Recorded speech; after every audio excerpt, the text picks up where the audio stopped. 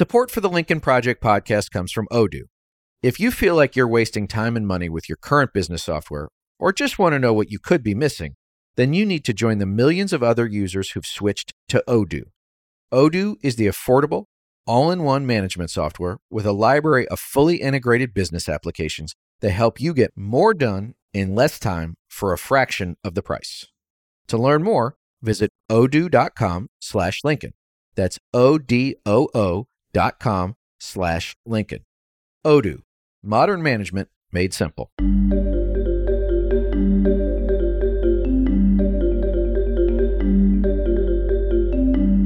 Welcome back to the Lincoln Project. I'm your host, Reed Galen. Today I'm joined by Trygve Olsen, president of Viking Strategies, LLC, a Washington, D.C. based public affairs and political consulting firm. Trygve has worked in dozens of countries across the world on behalf of pro-democratic forces, against autocracies, against authoritarians. Trygve and I have worked together many times over the last 15 years. We first met when we were working for then Senator John McCain's presidential campaign in 2007. And so, Trygve, thanks for joining me today. Yeah, thanks, Reed. It's great to be here. So today we're going to talk about some of the tactics that we see from autocrats and some of the rules that you've developed as ways to deal with them. But before we get to that, I want to set the stage for how we even get here. And you've identified what you call the psychological pillars of political extremism, 4 different and distinct things that really make up political extremism psychologically, and I'll share them here. The first is psychological distress. The second is cognitive simplicity. The third is intolerance. And the fourth is overconfidence. And so I think we've seen all of these, certainly from Donald Trump personally, more times than any of us can count. But I think it's also metastasized into a broader would-be autocratic movement in the U.S. So how do these pillars in your mind manifest themselves, and how do they relate to one another? Obviously, the first one, which is psychological distress, rests in events are occurring all the time. And when I would talk with various people about this, sometimes I would reference Billy Joel's song, "We Didn't Start the Fire," right? When Billy Joel wrote that song, there were a lot of interviews afterwards where he said he wrote it because he had been talking to a younger person who was saying things have never been worse. So there's always things causing psychological distress for people, and anxieties and uncertainty. And so when those are happening, that's not out of the norm. But what happens with political extremism is you have people that end up gravitating for certainty to cognitively simplistic answers. And you'll have politicians who will come along and provide them. And I think if we look at the Trump era, from the moment he descended the escalator, it was, we're going to build a wall. And when, he got questioned, who's going to pay for it? He came up with another cognitively simplistic answer. And so when you get populists, either on the right or the left, who start providing these cognitively simplistic answers, you get people who start to buy into them. And you and I have talked about before, one of the tactics that gets used is basically seeding the field with a million different narratives to answer these concerns, to create certainty for people and an answer that they can glam onto. And then once that starts to happen, people who become politically extremist start to become overconfident that they had the simplistic answers, in some cases, to complex problems. And if you use immigration, for example, that's a complex problem in the States. And so they start to believe that they have moral certainty and intellectual superiority in their simplistic answers to complex problems. And that leads to an intolerance. And once you get to the stage where people become overconfident in their view, the election was stolen, they become intolerant of anybody who doesn't share that opinion. They're almost enlightened. And once you reach that point, you have people who are political extremists. It's extremely hard to reverse that extremism, that overconfidence. It takes an event that causes cognitive dissonance where, hey, maybe my worldview and maybe my overconfidence is wrong because I see events that are so outside the norm, like 1/6, that they start to question it. But short of something that causes that cognitive dissonance, it becomes really hard when people reach that stage of overconfidence and intolerance to roll back the extremism. I think that I was surprised, and I continue to be surprised by how much resonance these theories do have, whether or not they're conspiracy theories, flat out lies, have when every bit of human knowledge ever created is available at our fingertips on these phones. But people choose to ignore what is out there. And in fact, all this ability to communicate information is used not to illustrate the truth, but to provide avenues to further untruths, to propagate lies. So I guess it doesn't matter if it's the 1500s or the 21st century, conspiracy, fantasy, all this other stuff can latch into the minds of people, and we should not think about it in the conveyance of information or the lack or availability of it, but the psychological piece of there are people who believe that their world is A, changing beyond their control, or B, has already gone beyond their control, and when that happens, they're looking for something to glom onto.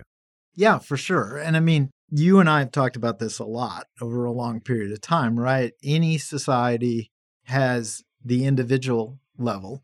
We as individuals exist in various communities, all the way up to we're Americans, and then more broadly, we're part of the world. And then you have the bigger society that's comprised of individuals. And I think part of it is when events happen that either impact all of society, COVID, or us individually, I lose my job, we search for answers. Why is this happening? And there's no monopoly on either the right or the left. It isn't ideological, right? Like after 9/11, there were all kinds of conspiracies and answers because the entire world saw a really troubling event. COVID, same thing, right? The entire world shut down. It's inherently natural if it's having a negative impact on individuals for some people to say, I want a simplistic answer to why this is happening to me in the context of the society or the groups that I'm part of. And inevitably, people are searching around for answers to things that they find troubling to create certainty in and around their life.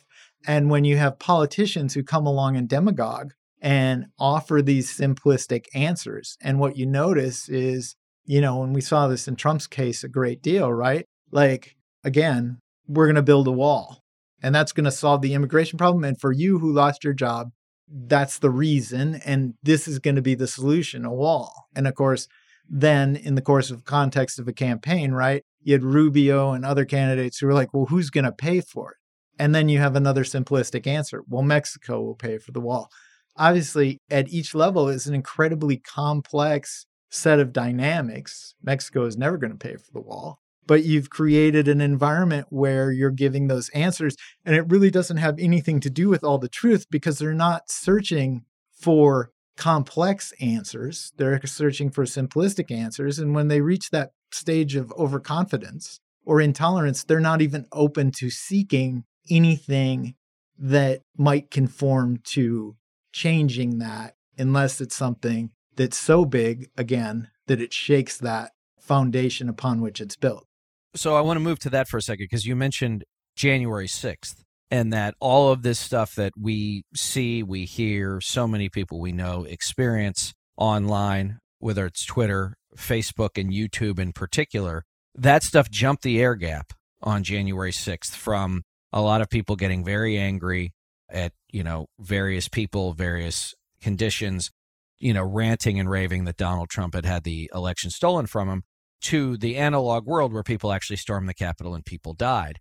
Do you believe that that event did scare some people back to reality, one? And two, it feels to me like there was an opportunity there to bring reality back to the fore in the wake of that day. Nothing happened, or whatever needed to happen didn't happen, and now we are where we are. To me, having worked around the world and having seen places where illegitimate elections happened and people took to the streets. Belarus had elections in August. And as you know, Belarus has been a passion of mine, and I've worked with Belarusians for a long time who are fighting for freedom in incredibly brave ways. They came to the streets because Alexander Lukashenko literally had stolen an election. And in the United States, we had the Capitol being stormed. And one of the best examples is Look at Lindsey Graham on the night when they got back to the Capitol and what he said. That was a guy who had been an apologist for Trump after having been a critic of Trump in the elections.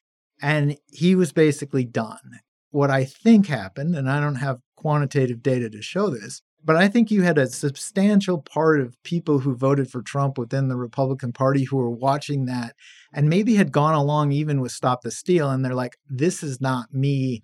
I'm not a part of this. I'm done. Like Lindsey Graham said, I'm done. But then within a few days, within a period, you had a political calculation that was made. You know, if it was 70% of Republicans who said, I'm done with this. This is not right. This is not who I am. You had another 30% who were like, I'm sticking with it no matter what. And those are probably people who were radicalized. And I think you had people, Kevin McCarthy and a whole bunch of leaders, maybe McConnell too, who made a decision. If we address this, we aren't going to be viable in the game that we know and play, the win-win Democratic election game.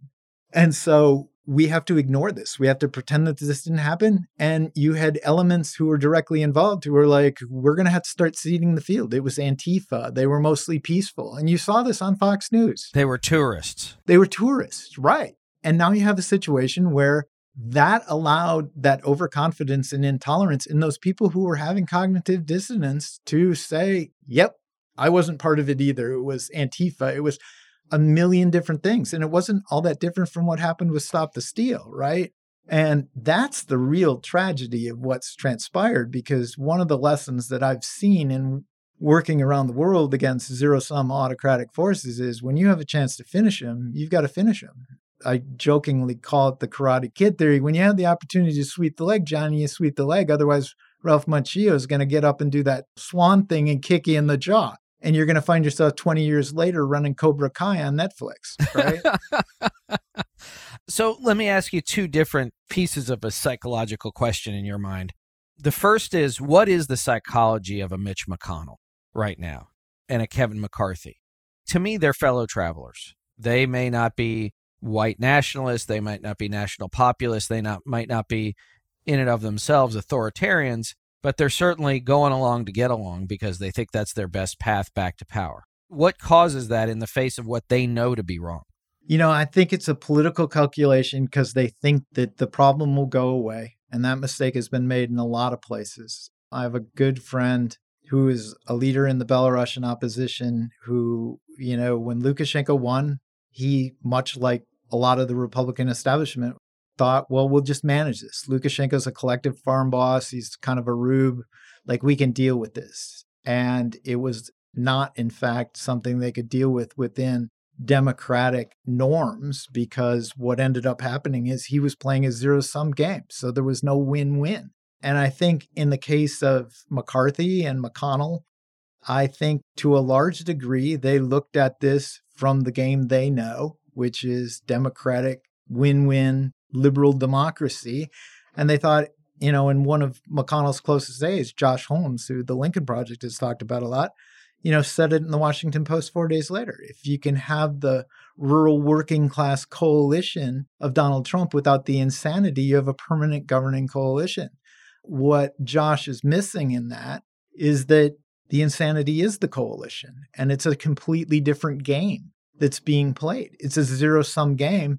They don't care on the illiberal side about that. They care about what the objective of all autocratic illiberal actors is, gaining and maintaining power on the Trump side. You say they're playing checkers and meanwhile the other side is eating the pieces. That is really what's going on. It's two different games. Let me flip the question then to Democratic leaders in Washington and around the country. What are they missing? If there is one, what's their fundamental misapprehension about what's going on? Well, I think they're hoping that ultimately it returns to the game they know. And in some cases, they're playing that game, right?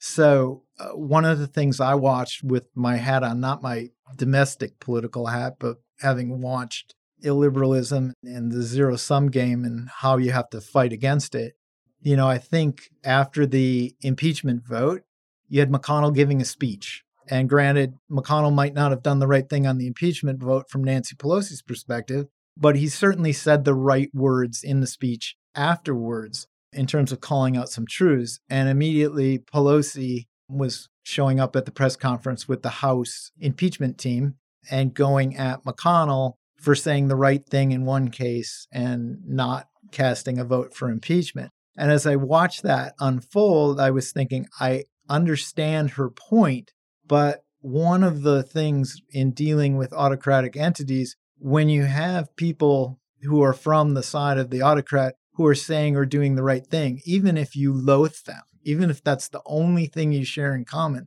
if they're saying and doing the right thing, even if it's not 100% of the right thing, at a minimum, you say nothing. And I think the mistake the Democrats have been making to a large degree is they're tending to pile on when people within the Republican side are standing up. And, you know, one of the rules, I call it the Stalin rule, and I used to say this all the time to people fighting against some of the worst autocrats in the world, is, you know, during World War II, Churchill and Roosevelt made a decision to be in an alliance with Joseph Stalin. They shared nothing in common beyond the fact that fascism had to be fought. And in this game, if you're a Democrat and you share nothing with Liz Cheney, you're still on the same team, and you have to do everything you can to help them survive and thrive. And sometimes that means keeping your mouth shut. Well, as we know in American politics, that's very difficult to do. And certainly I'm guilty of that too. So you sort of led into something that I want to talk about too. So we've talked about the psychology of the autocrat. Now I want to talk about the tactics that autocratic movements and autocrats themselves utilize. And so you've compiled this list based on your experience, obviously, and the research. So here's what they are. First is the big ideas and the big lies. Second is marginalization. Third is dependency. Fourth is disinformation and malinformation. Fifth is divide and conquer. And lastly are threats, repression, and violence. And again, I think we've seen all of these things. So talk to me about how these things start to fit together, starting with, you know, the big lie is not a new phenomenon. Maybe it's new to us. Maybe it's not. I mean, our leaders have lied to us before, Vietnam being a great example. So talk to us about how autocratic movements utilize these things to consolidate their own power and then utilize them against their opponents. You know, I've seen around the world, almost every autocrat has some set of big ideas. And a great example of this is like Soviets and 5-year plans, right? Like the 5-year plans weren't worth anything. They were based on just nothing, but they were something that they could use to try and rally around and have as a basis for addressing, in essence, you know, some of the distress that people were feeling. Is a simplistic answer. You know, we don't have enough wheat. What's the answer? The 5-year plan. We don't have enough jobs. The 5-year plan. Elevators don't work. And anybody who went, you know, to the former Soviet Union, I know your dad did a lot of that, right? Like getting in an elevator was a scary experience. They could build nuclear weapons and missiles to wipe us out, but they couldn't build an elevator to get you to the second floor without having you be stuck. So the big ideas and big lies, you know, they have a couple of pieces to them. One is they're about putting things forward that can be the catch-all answer to every psychological distress and uncertainty that people are facing. And they're big lies because they're not based on anything true. We saw that with, you know, Stop the Steal. I'm really concerned about, you know, Joe Biden becoming president, America becoming a socialist country, right? What's the answer to that? Well, they must have stolen it. And the other thing is, you know, oftentimes these big lies are told over an extended period of time. And, you know, Stop the Steal, you and I have talked about this in the past, right? You know, in 2008, it was Acorn. In 2010, it was voting machines changing. Like this narrative has been going on. And my mom, who's 85 years old, will tell you that Lyndon Johnson stole Texas and Mayor Daley dumped ballots in the river to stop Nixon in 60. But the big lies and the big ideas, they're about addressing that, you know, the psychological distresses out there. But the other piece of that is, from an autocratic perspective, you know, it's a question, who's willing to repeat them or remain silent about them? Because that demonstrates loyalty. So that really is the role that big lies and big ideas play in this. So, for example, 9 months from now or so, primary elections will start in states and districts across the country. Who will repeat the big lie that Donald Trump actually won the 2020 election? who will not deny that fact when asked about it on the campaign trail. And the people that say Donald Trump actually won will have what I believe will be a market advantage in a Republican primary next year, whether or not it's the state House district or a Republican House district or a Senate race. And those who don't want to say it out loud will go out of their way to say anything about it, would be my guess. For sure. I mean, you and I have been involved in enough Republican campaigns in a prior life that if you were advising somebody who is running for office, you would have a little bit of a conundrum on your hands. And we know a lot of consultants on the Republican side who probably aren't comfortable with what's gone on. In fact, we know they are. But the reality is that their job also is to try and get people through a primary, right? And you are incredibly exposed if 60%, which is what most polls show, that 60% of Republicans believe that the election was stolen. And that percentage is even higher of those who are most likely to vote in a primary. So at a minimum, you're going to say, don't say anything. And more likely than not, you're going to tell them, massage it or give dog whistles to it, or just come out and say it. And that's the race to the bottom. I mean, you know, Mark Twain, a lie can travel a lot further than the truth. So yeah, it's a real problem. And then I would also say one of the things that is also happening, and I've been spending time looking at it, and you and I have talked about this, is there is those four pieces that cause people to become extremists have really become the accent and the language of Republicans, right? There is a whole lot of overconfidence and intolerance that has arisen during the Trump era. And you see it in ways like lock her up or socialist country or extremists, whatever. So let's go to the next piece in your tactics, and that's dependency. So talk to me about what that is. Dependency is ultimately about creating a structure where you're dependent upon the illiberal forces and sort of this vertical power structure that they all use for professional or financial or whatever it is that can be used as a mechanism for control. And the Republican Party is a classic autocratic vertical. And, you know, in 2018, and you and I were having this conversation in 2019, you know, when I would go into countries that have autocratic leaders, one of the things that I would try and do is map out what does the vertical power structure look at like, so you can kind of try and figure out where are there vulnerabilities in it.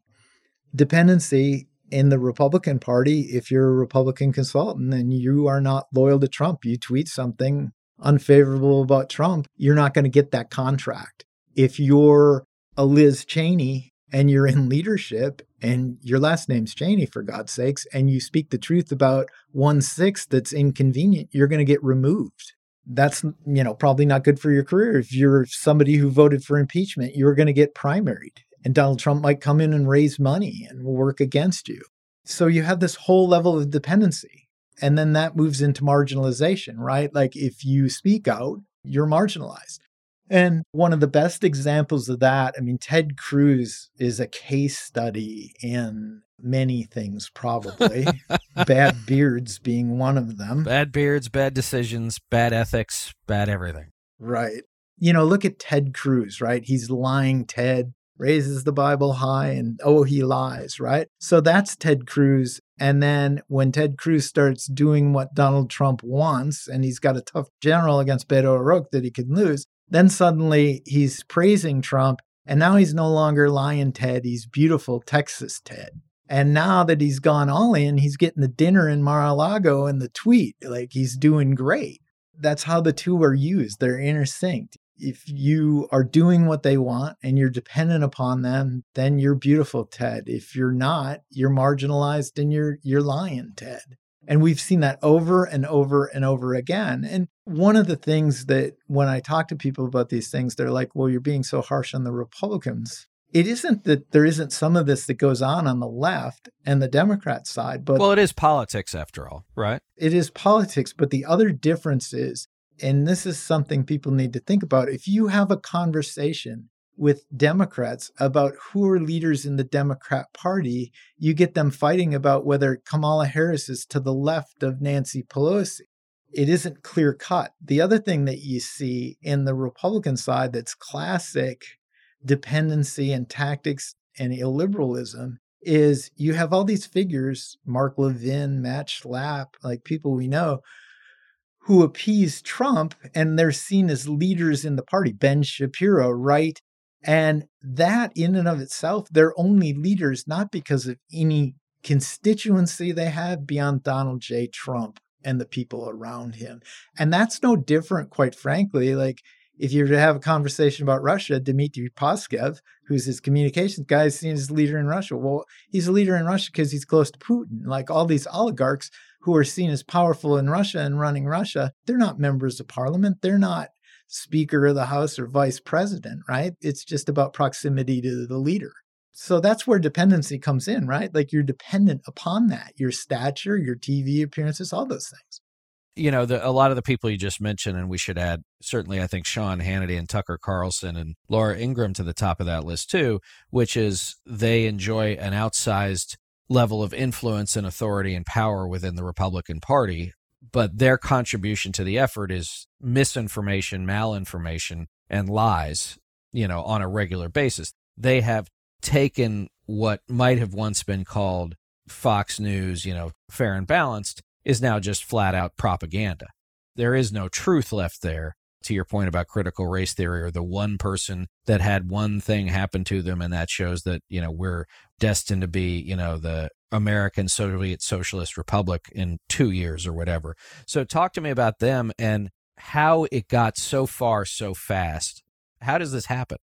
It happens in part because of silence, people unwilling to speak up. It happens because immediate political self-interest is viewed as, okay, well, I'll just be quiet or I'll compromise or he can't win or maybe if I ignore it, it will go away. And it happens because it takes courage. You have to risk something. I'm speaking to the choir, right, Reed, because obviously the Lincoln Project guys have taken a beating for standing up. Now, the upside of that is they've also inspired how many million people to say, wow, these guys are brave. They're standing up. It takes courage because you're risking a lot. When I would travel to places to train people on youth mobilization and nonviolent tactics, and it happened Burma, Venezuela, Russians, Ukrainians, Serbians, Iranians, I mean, all of them, inevitably somebody would come up to me. And I think a lot about one young girl, she was in high school in Ukraine, who came up to me and she said, "You're so brave to come here and teach us." And I thanked her and smiled. And I said, you know, you're really brave. You're a hero to me that you're here. After she walked away, and this would happen everywhere, I would think to myself, I'm not brave. I get to go home. And so, you know, when I'd start my presentation, I would look around the room and I'd think, if this happened in my country, would I be one of these brave people coming to try and learn how to make a difference, knowing that I'm risking my place in school, knowing that I might be risking my job, knowing that I might be risking getting arrested, beaten, in some cases, like my dear friend Boris Nemtsov, killed in front of the Kremlin for something unknown, democracy in Russia. And that thought would always pass fast because I thought that's never going to happen here. And I think in some of those places, they didn't believe it could happen either. We call that the rule of the failure of imagination, is that the thing that you can't imagine is the thing you end up getting because you couldn't believe it happened. You know, I talk about my friend Boris Nemtsov, and Boris was the kind of guy who, if you met Boris for 10 minutes, you were excited about the prospect that Russia could become a fully functioning democracy. And he was working all across Ukraine and Belarus and Georgia and all these places. And it was contagious, his optimism in the face of really not good. You know, it's interesting to me because when Liz Cheney went to the floor and gave her speech where she talked about why she was doing what she was doing, the first person she talked about was Boris Nemtsov too, and meeting Boris Nemtsov really early on. And I think, you know, to some degree we've been spoiled because like me standing in front of all of these groups, I would think this can never happen, but it can happen. Well, look, I mean, I would say this is our definition of courage, because some people do say that, and it is flattering and humbling, and I can't believe that anybody would ever say it. You know, we tend to say courage is running out of the landing craft when the guy in front of you just got shot, right? Like that's courage. What we do is make TV commercials, do podcasts, do television, that kind of stuff because of something that we all ultimately believe in, and we believe it's good for the country. But let me talk about that because I want to skip ahead to threats, repression, and violence because we've certainly, I can't speak for you, but I know all of us in of our own way have received threats. And so that's not surprising given who we're up against. But, some of these members of Congress said, I can't vote against Trump because I'm afraid for my life. One, do you believe that they actually believe that? And two, if so, I don't even know how to begin with that because, I remember doing a thing at a college more than 10 years ago, and the guy said, what happens when you run out of words? And I said, when we run out of words, the violent acts start. And my fear is, talking to a friend of ours from Egypt, is the violence has returned. It's a very real part of our world now, even if it doesn't appear to be. Our mutual friend, one of the points he made, and when I was in Lithuania on 1/6 watching the Capitol riots, and I think we were connected indirectly on a chat. But as soon as I heard Trump utter the words, I was like, oh my God, this is what's going to happen. They're going to go to the Capitol and the law of mobs is going to take over. They're going to storm it. And, and as our friend from Egypt said, it normalized violence in our politics. And norms matter greatly in democracies and in any society. And that is the really troubling part. As it relates to threats, repression, and violence, threats and repression, and to a degree on 1/6 violence, have become norms. And sometimes they're in little ways. People have asked me about, Mike Pence and why was the mob chanting, hang Mike Pence? And, autocrats and illiberal actors, it's all about making examples. And Mike Pence was the perfect foil, right, for Trump in the lead up to it to channel the anger at because no one would have been more loyal than Mike Pence. And here's the thing that kind of makes me chuckle sometimes with people in the Republican Party. The thing about autocrats is the people who usually have threats, repression, and violence used against them are the ones who appease and are loyal and then turn and start speaking the truth. And that was Mike Pence. Trump, by using Mike Pence, who had been more loyal, he'd stand and look with his puppy dog eyes at Donald Trump. If Donald Trump was willing to sacrifice Mike Pence, what would he have been willing to do to Rand Paul or Mitch McConnell or Kevin McCarthy or Mitt Romney? Well, not even Mitt Romney or Liz Cheney, right? Because they're the enemies. I actually think had that mob gotten their hands on certainly an AOC or a Nancy Pelosi, it would have been ugly, or Mitt Romney or Liz Cheney. But the truth of the matter is that had they gotten their hands on Mitch McConnell or even Josh Hawley or Ted Cruz, they wouldn't have cared because the truth of the matter is no one had been more loyal than Mike Pence. And Donald Trump was basically saying Mike Pence and all of them deserve to be, as Giuliani said, trial by combat. And that precedent is terrifying because we've seen that game all over the place. So, well, listen, we've talked about some pretty dark stuff and you've lived this up close and personal in a lot of different places. And you and I have known each other now darn near 15 years. So let's turn to how we beat these guys. So I've got here it's basically like a Letterman's top 10 list, but it's Olson's 10 rules for dealing with autocrats and illiberal actors. So I'm just going to read through these and then we can talk about them. The first is something we started with, which is always speak truth to power. The second is understand that illiberal actors must live in the moment. The past presents truths and the future represents change and is therefore uncertain. Third is mock the big lies with humor. Number 4 is attack disinformation and conspiracy theories before they can grow. And I really want to spend some time on that one. 5 is marginalize through consequences. And we've seen some of that. 6 is make them dependent. 7 is the illiberal actor's enemy is your ally. That's something we talked about. That's Stalin rule, right? Which is people who otherwise have nothing in common. If they have a common opponent, they got to work together. Number 8 is there is no compromise or any concession with the illiberal actor. And any compromise on the illiberal actor's part is strategic.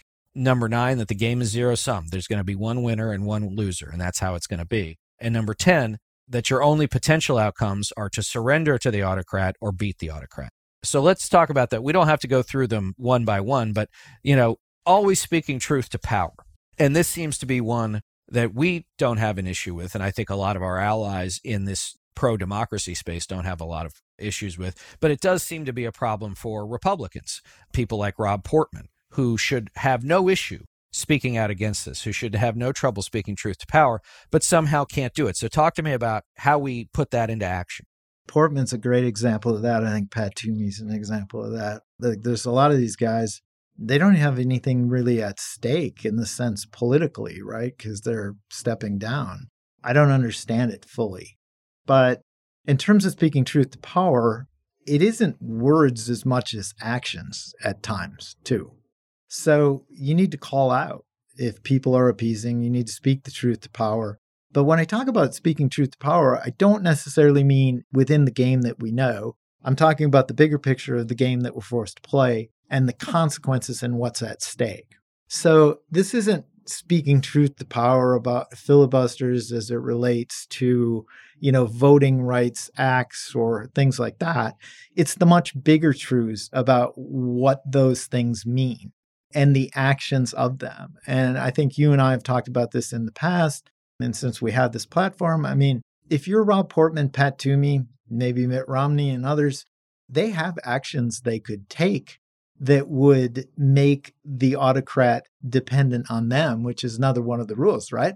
If the three of them or four of them, Susan Collins, Murkowski, they were to march into Mitch McConnell's office tomorrow or march to a podium and say, you know what? We are not going to do this anymore. We're going to call him as we see him. That would change the entire dynamic because then that vertical and those who are appeasing would become dependent upon them by speaking the truths. Same's true in the House, right? Like the 10 members who voted for impeachment, they're going to get primaried anyway. They're already getting pummeled and they're still having to sit in a caucus with Marjorie Taylor Greene. They could easily come out and say, we're not doing this anymore. Now, that gets to another point though. Because they would be playing not the game we know, but the game that we're forced to play, there would be an onus on the Democrats on the House side. For example, if the 10 of them did it and McCarthy said, fine, you're not going to be on committees, you just sit here, for Nancy Pelosi to step up and say, okay, we'll give you committee assignments as independents. That's where, even if you have nothing but loath, if they're on your same team, you got to keep them afloat, right? So all these kind of work together. But that's what I'm talking about with truth to power and how they sort of intersect with each other. Well, and in other places, though, in other countries that typically have parliamentary systems, the conservatives and the Greens have gotten together to form a coalition to govern. And it provides an outlet. And it's also, well, I need something and you need something. And maybe the conservatives and the Greens don't agree on much, but they know that they don't want those other guys and gals in power. And so how do you convince a Democratic leadership in the House or Senate that if those members did choose to do that, which I think is still a far cry from happening, this is what you have to do, and you're going to have to take the slings and arrows from your most progressive members while you do it? I think to some degree, Anne Applebaum makes the point a number of times. Autocracy is great if you're on the side of the autocracy and you're in the inner circle, but it isn't so great for everybody who isn't, right? Which is almost everybody. Right. And those are really the stakes that are at play. So how do you convince these people to do that? They have to have courage too, because they're going to have forces on the left who would say, oh, well, we don't agree with Liz Cheney on anything. And to some degree, they might be as extremist as the other side. There's just a lot less of them, right? So you have to have team democracy saying we're going to put the common good ahead of our individual interests because we're not playing a game that's win-win.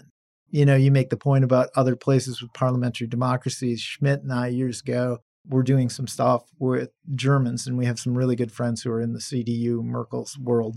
We were over there and they ended up with a coalition that was the Social Democrats and the CSU. And Merkel was the leader. And that's the coalition that they had to build to keep Der Link and some of their extremist parties out. We now have, in many ways in the US, a multi-pointed system of, we might have four, in essence, parties if we were a European parliamentary system, but we've got a two-part system that's set up on two parties. We have to have people start thinking outside the box a little bit about how they see it and recognize that it's a completely different game and that they may have to organize themselves in some different ways, making some decisions and doing some things that normally wouldn't happen in normal times. But I can tell you, when the Capitol is being stormed, when you have a summer where part of America feels so little power over what the police is doing to people like them that they feel like they have to go out in, my hometown of Minneapolis, where we've known that problems existed for a long time and it's a real grievance, but they feel they have so little recourse. It's not normal times. Right. I want to move on to understanding that illiberal actors must live in the moment. I know that Applebaum talks about this in her book. Timothy Snyder has talked about it in his book, and I know that you mentioned it too. And I think the biggest part of this, and I saw a quote today on Twitter somewhere that said, Republicans are scared to death of a 1/6 commission, but they're more scared to death of Pelosi appointing a select committee on it because they know that a select committee in the U.S. House will be absolutely devastating for them, and that they must continue to deny or ignore what happened on January 6th because they know no voter likes that. And it is such a psychic blow to what Americans believe their country is. So talk to me a little bit about how that also manifests itself, looking forward. And I think that's the other part too, is Trump, think about it with COVID. One day it will magically disappear. Like a miracle, it will magically disappear. As you said, the future is in flux. If you have a big problem and you try and take action against it and you fail, then you're now responsible for it. What are some other examples you see of that, and how do we hold them to account for it? Well, autocratic actors live in the moment in large part because what their objective is, right? It's to gain and maintain power. And the past creates inconvenient truths. And I think one of the things the Lincoln Project excelled at with COVID, for example, was reminding people and keeping it top of conscience that, Donald Trump was saying it will magically disappear, and it didn't magically disappear. It got worse, and we ended up with 600,000 dead Americans. But as far as their objective is concerned, consequences down the line can be dealt with by living in the moment when you get to the moment. So I think as we move forward, one of the essential things that has to happen, and this gets to the 1/6 commission, right? They don't want to deal in the past because that's going to raise a whole bunch of inconvenient truths. And for Republicans, that's a real problem. Even Republicans who are maybe more, self-interested, not loyal to Trump, it's going to create problems because it's going to force them to have an honest conversation about these truths and what transpired and the culpability of some people. Kevin McCarthy having to answer the question, which he refuses to answer it when Chris Wallace asked him it, and one that he changed. They don't want that because there are a lot of Republicans who are going to be troubled by that answer, and that in the game that they're used to playing presents huge electoral problems for them. Can you imagine a Republican member of Congress sitting at a witness table before a select committee on January 6th and being asked about their involvement? And what do? They will almost certainly hide behind their Fifth Amendment right to self-incrimination, right? Rick Scott's really experienced at that. So right. And so it'll be interesting that if and when, and I hope and plead that anybody who has connections to Speaker Pelosi, I ask her desperately to start this process and get it going, is that you'll probably see a lot of that. And that will be, while it is not an admission of guilt, it's certainly an admission in the eyes of public opinion that you don't want to talk about something, and that you don't want to talk about something because you think you did something wrong, that you might be held accountable for it. Yeah. I mean, within the game that we're playing, and this is where the speak the truth to power thing, if Nancy Pelosi wanted to be really bold and they go the select committee route, they should think about making Adam Kinzinger chairman of that, right? Like that would be a bold move. And it would be different, and it would be saying to a whole swath, like Nancy Pelosi would do herself a favor because there's a lot of people in the center who would be like, wow, that's bold. That's different. Well, and in purely DC politics, too, it would give her the opportunity to say, this isn't a Democratic thing. This is a Republican leading this charge. Right. Now, the downside in the game we know is Adam Kinzinger would be bigger than U2 post Joshua Tree, right? So you're totally right. Like the reality is they could wash their hands of it. This would not be Benghazi. If you do that and you make it truly bipartisan, having the courage to do that in the game we play would be valuable. And quite frankly, can you imagine Adam Kinzinger grilling Kevin McCarthy? Man, he'd be merciless. It would be great. I think it's a fabulous idea. So I want to move ahead. And Trygve, I think this is a tough one for us both professionally and personally, which is there is no compromise with these people. And any concession by the illiberals is tactical or strategic in nature. That's a line in the sand. That's a line in the sand that I think a lot of, certainly our friends in Washington aren't comfortable with, right? Because they want to be able to move where they want to move. But that's something we've said. You cannot sit at a table that includes Donald Trump, Mitch McConnell, the Auschwitz guy, Richard Uihlein, Steve Schwartzman, Marjorie Taylor Greene. Like, you can't sit at a table with them. And so how do we convince, people are like, you know what? It would just be better if we all got along. They're not bad people. Guys, they're our friends. They're stuck in a system they can't get out of. How do you find the wherewithal to say, I understand who they are. I know we've known these people for 20 years. They've made a choice. We've made a choice. And until this fight is over, we're on different sides. I mean, it's hard to do, right? Because it takes a lot of courage for them to be willing to do that. At some point, these guys, to quote Lady Macbeth, they're going to have to screw their courage to the sticking place, or you have to conclude that, hey, maybe they're okay with it. And we know, because we know these people, they're really not okay with it. They don't like constricting themselves, but they're afraid of what the consequences are of doing that. And, at some point, they need to think about the sacrifices of all who came before them, who are sacrificing so much more, their entire future. And sometimes democracy requires that. But that's a hard place to be. I know that there are, and I'm sure you have the same thing, there are any number of friends and acquaintances, two of my dearest friends, who I don't speak to anymore.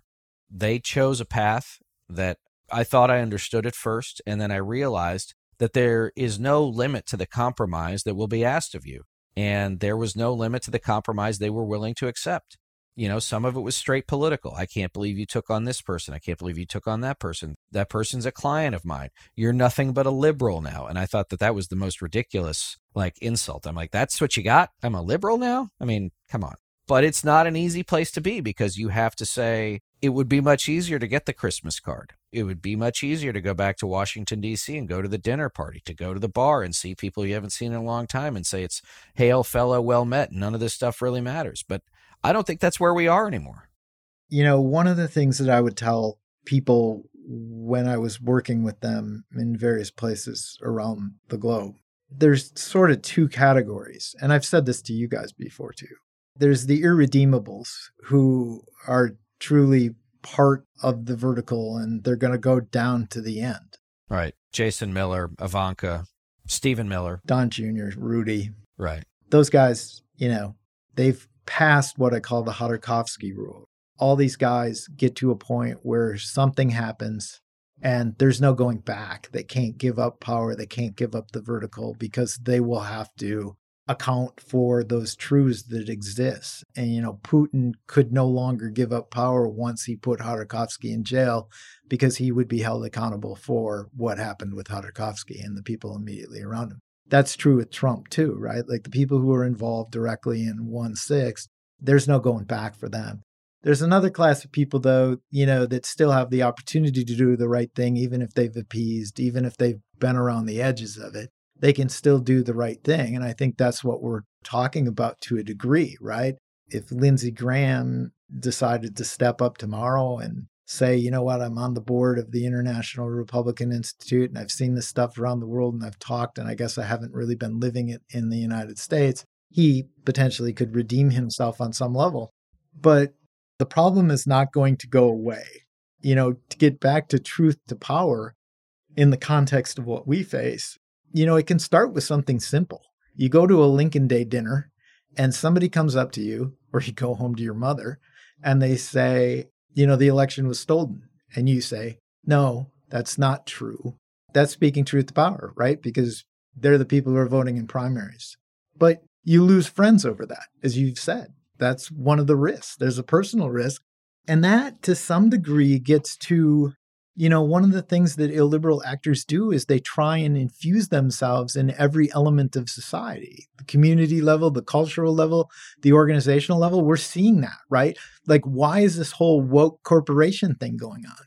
They're basically trying to say to companies, stay out of politics. Mitch McConnell literally said that, and it sounded like Vladimir Putin. And Ted Cruz said, hey, Coca-Cola, maybe we won't ignore your $12 billion in back taxes anymore. Tax fraud and tax evasion is always a big one for the bad guys who are trying to get back at somebody. And so, yeah, I think that's right. Think about that tactically. What is that? Threats, repression, and violence, right? And you're dependent on us. On some level, I always chuckle, right? I grew up playing ice hockey, as you know, and still play occasionally. And, in Russia, for example, ice hockey is the game, right? It's a central part of the Russian culture. And you have Vladimir Putin going out and playing against the Olympic team and scoring 9 goals against world-class hockey players. And that poor goalie who's just like, oh, what a great shot, right. Mr. President. You got me again. Right. You got me again. And the thing about that is that what's he doing with that? Well, he's showing he's dominant and that he can do it. But even more than that, he's trying to say, I am the culture. They want to place themselves in the center of the culture. And Donald Trump did that all the time, right? Like, what was the whole thing? His example of that is, I'm the billionaire guy who never got to be an NFL owner, so I'm going to inject myself into the NFL, right? And now you've got people trying to do that with companies when their employees are the ones who are speaking out saying, we're not going to stand for this. And great change in the United States to some degree comes from the bottom up. I mean, look at marriage equality, right? It started with the people and it went into their families. I have, somebody in my family who's gay and they're in a committed partnership and it isn't fair. And then it worked into organizations, and United Airlines ultimately just says, we're going to do this. We're going to give these benefits, and it creates space and it works bottom up. Well, autocratic entities work top down. And that's one of the things that's important, for the people who are in senior positions in companies who are listening to this, who are fans of what we're doing, and they're saying, well, what can I do? One of the things that you can do is build a consensus within your company that, you're going to show up each day and you're going to stand beyond profit, which you should stand for. You're going to stand for these values, and you're not going to let politicians try and drive into you with threats and repression and violence. Absolutely. Listen, I mean, I think that if there's anything I can leave our listeners with, it's this. I never really thought about when Franklin Roosevelt said the only thing we have to fear is fear itself. I spent a lot of time thinking about this recently. One is that fear starts as a true reaction to something bad that might happen. I can't do X because Y might happen. And then it becomes an excuse. Well, I'm not going to do X because if I do X, what if Y happens? And then it becomes belief. I can't do X because Y will happen. As opposed to, well, no one knows the given outcome of a given action, especially subjective ones. And so if Coca-Cola says, we're going to stand up for voting rights in Georgia because it's the right thing to do, they should do that because it's the right thing to do. What will the reaction be? You might piss off Ted Cruz. Are you going to lose one Coca-Cola drinker? No, you're probably not. Are you going to lose one, I don't know, with the litany of companies that Coca-Cola owns, but is one person not going to pick up your product at the Walmart because you did this? The answer is no. You know why? One, because you're an icon, and two, because nobody wants to drink Pepsi. And so this idea of, well, I can't do this because this other bad thing might happen to me, we're sort of in state of that now, certainly in our politics, but we're not yet there with our people. And I think that the more people we can get to say, this is something I can do, something I should do, and damn the torpedoes, let's go. If we can marshal those people, and it doesn't have to be 100 million, it can be 10 million. And if we do that in the next 18 months, then you know what? We'll get back to some sort of democracy. It won't be in November of 2022. It might not be till January of 2025 or maybe January of 2027, but at least we'll be back on that path. 2022 is a defining moment for the United States, and it's one that is huge in terms of stakes. And then the next step in that is 2024. And I say to people all the time, the question you have to ask yourself, there's all these things happening, events happening, there's legislation being proposed, etc. The question you have to ask yourself is, with any of these, to want to know whether it's illiberal and autocratic and dangerous or whether it's good for our country, is, does this increase people's fear, who would be against it, the motives and designs of those who are proposing it, or does it increase their faith in those people's commitment to democracy and what has made this country the exceptional nation and the world's indispensable nation. And, when I think about why do I stand up, and that I've always been somebody to kind of stay in the back of the room. Ultimately, for you and I, who both have young daughters, this isn't just about what kind of country we want them to grow up in, but it's so much bigger than that.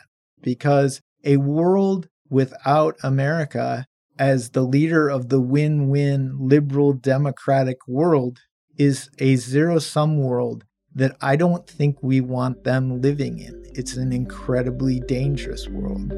Well, that is for damn sure. All right, well, listen, Trygve, thank you for taking so much time today to give us a supersized episode and let us crawl inside your brain for a little while. Before we go, where can folks find you on social media? On Twitter, it's at Trygve Olson, Trygve Olson, Olson. And as always, everybody, you can find me on Twitter at Reed Galen. Thank you all for listening, and until then, we'll see you on the next episode.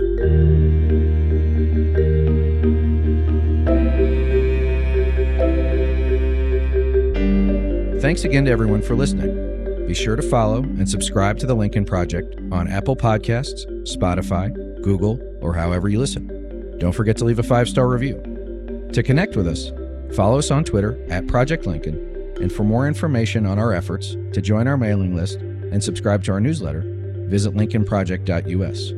Also, be sure to check out our LPTV lineup, including The Breakdown with Tara Setmayer and Rick Wilson, which airs Tuesdays and Thursdays at 8 p.m. Eastern, as well as We're Speaking with Lisa Senecal and Maya May, which airs Wednesday nights at 8 p.m. Eastern. All shows you can stream live on the Lincoln Project's YouTube, Facebook, and Twitter pages. For the Lincoln Project, I'm Reed Galen. See you on the next episode.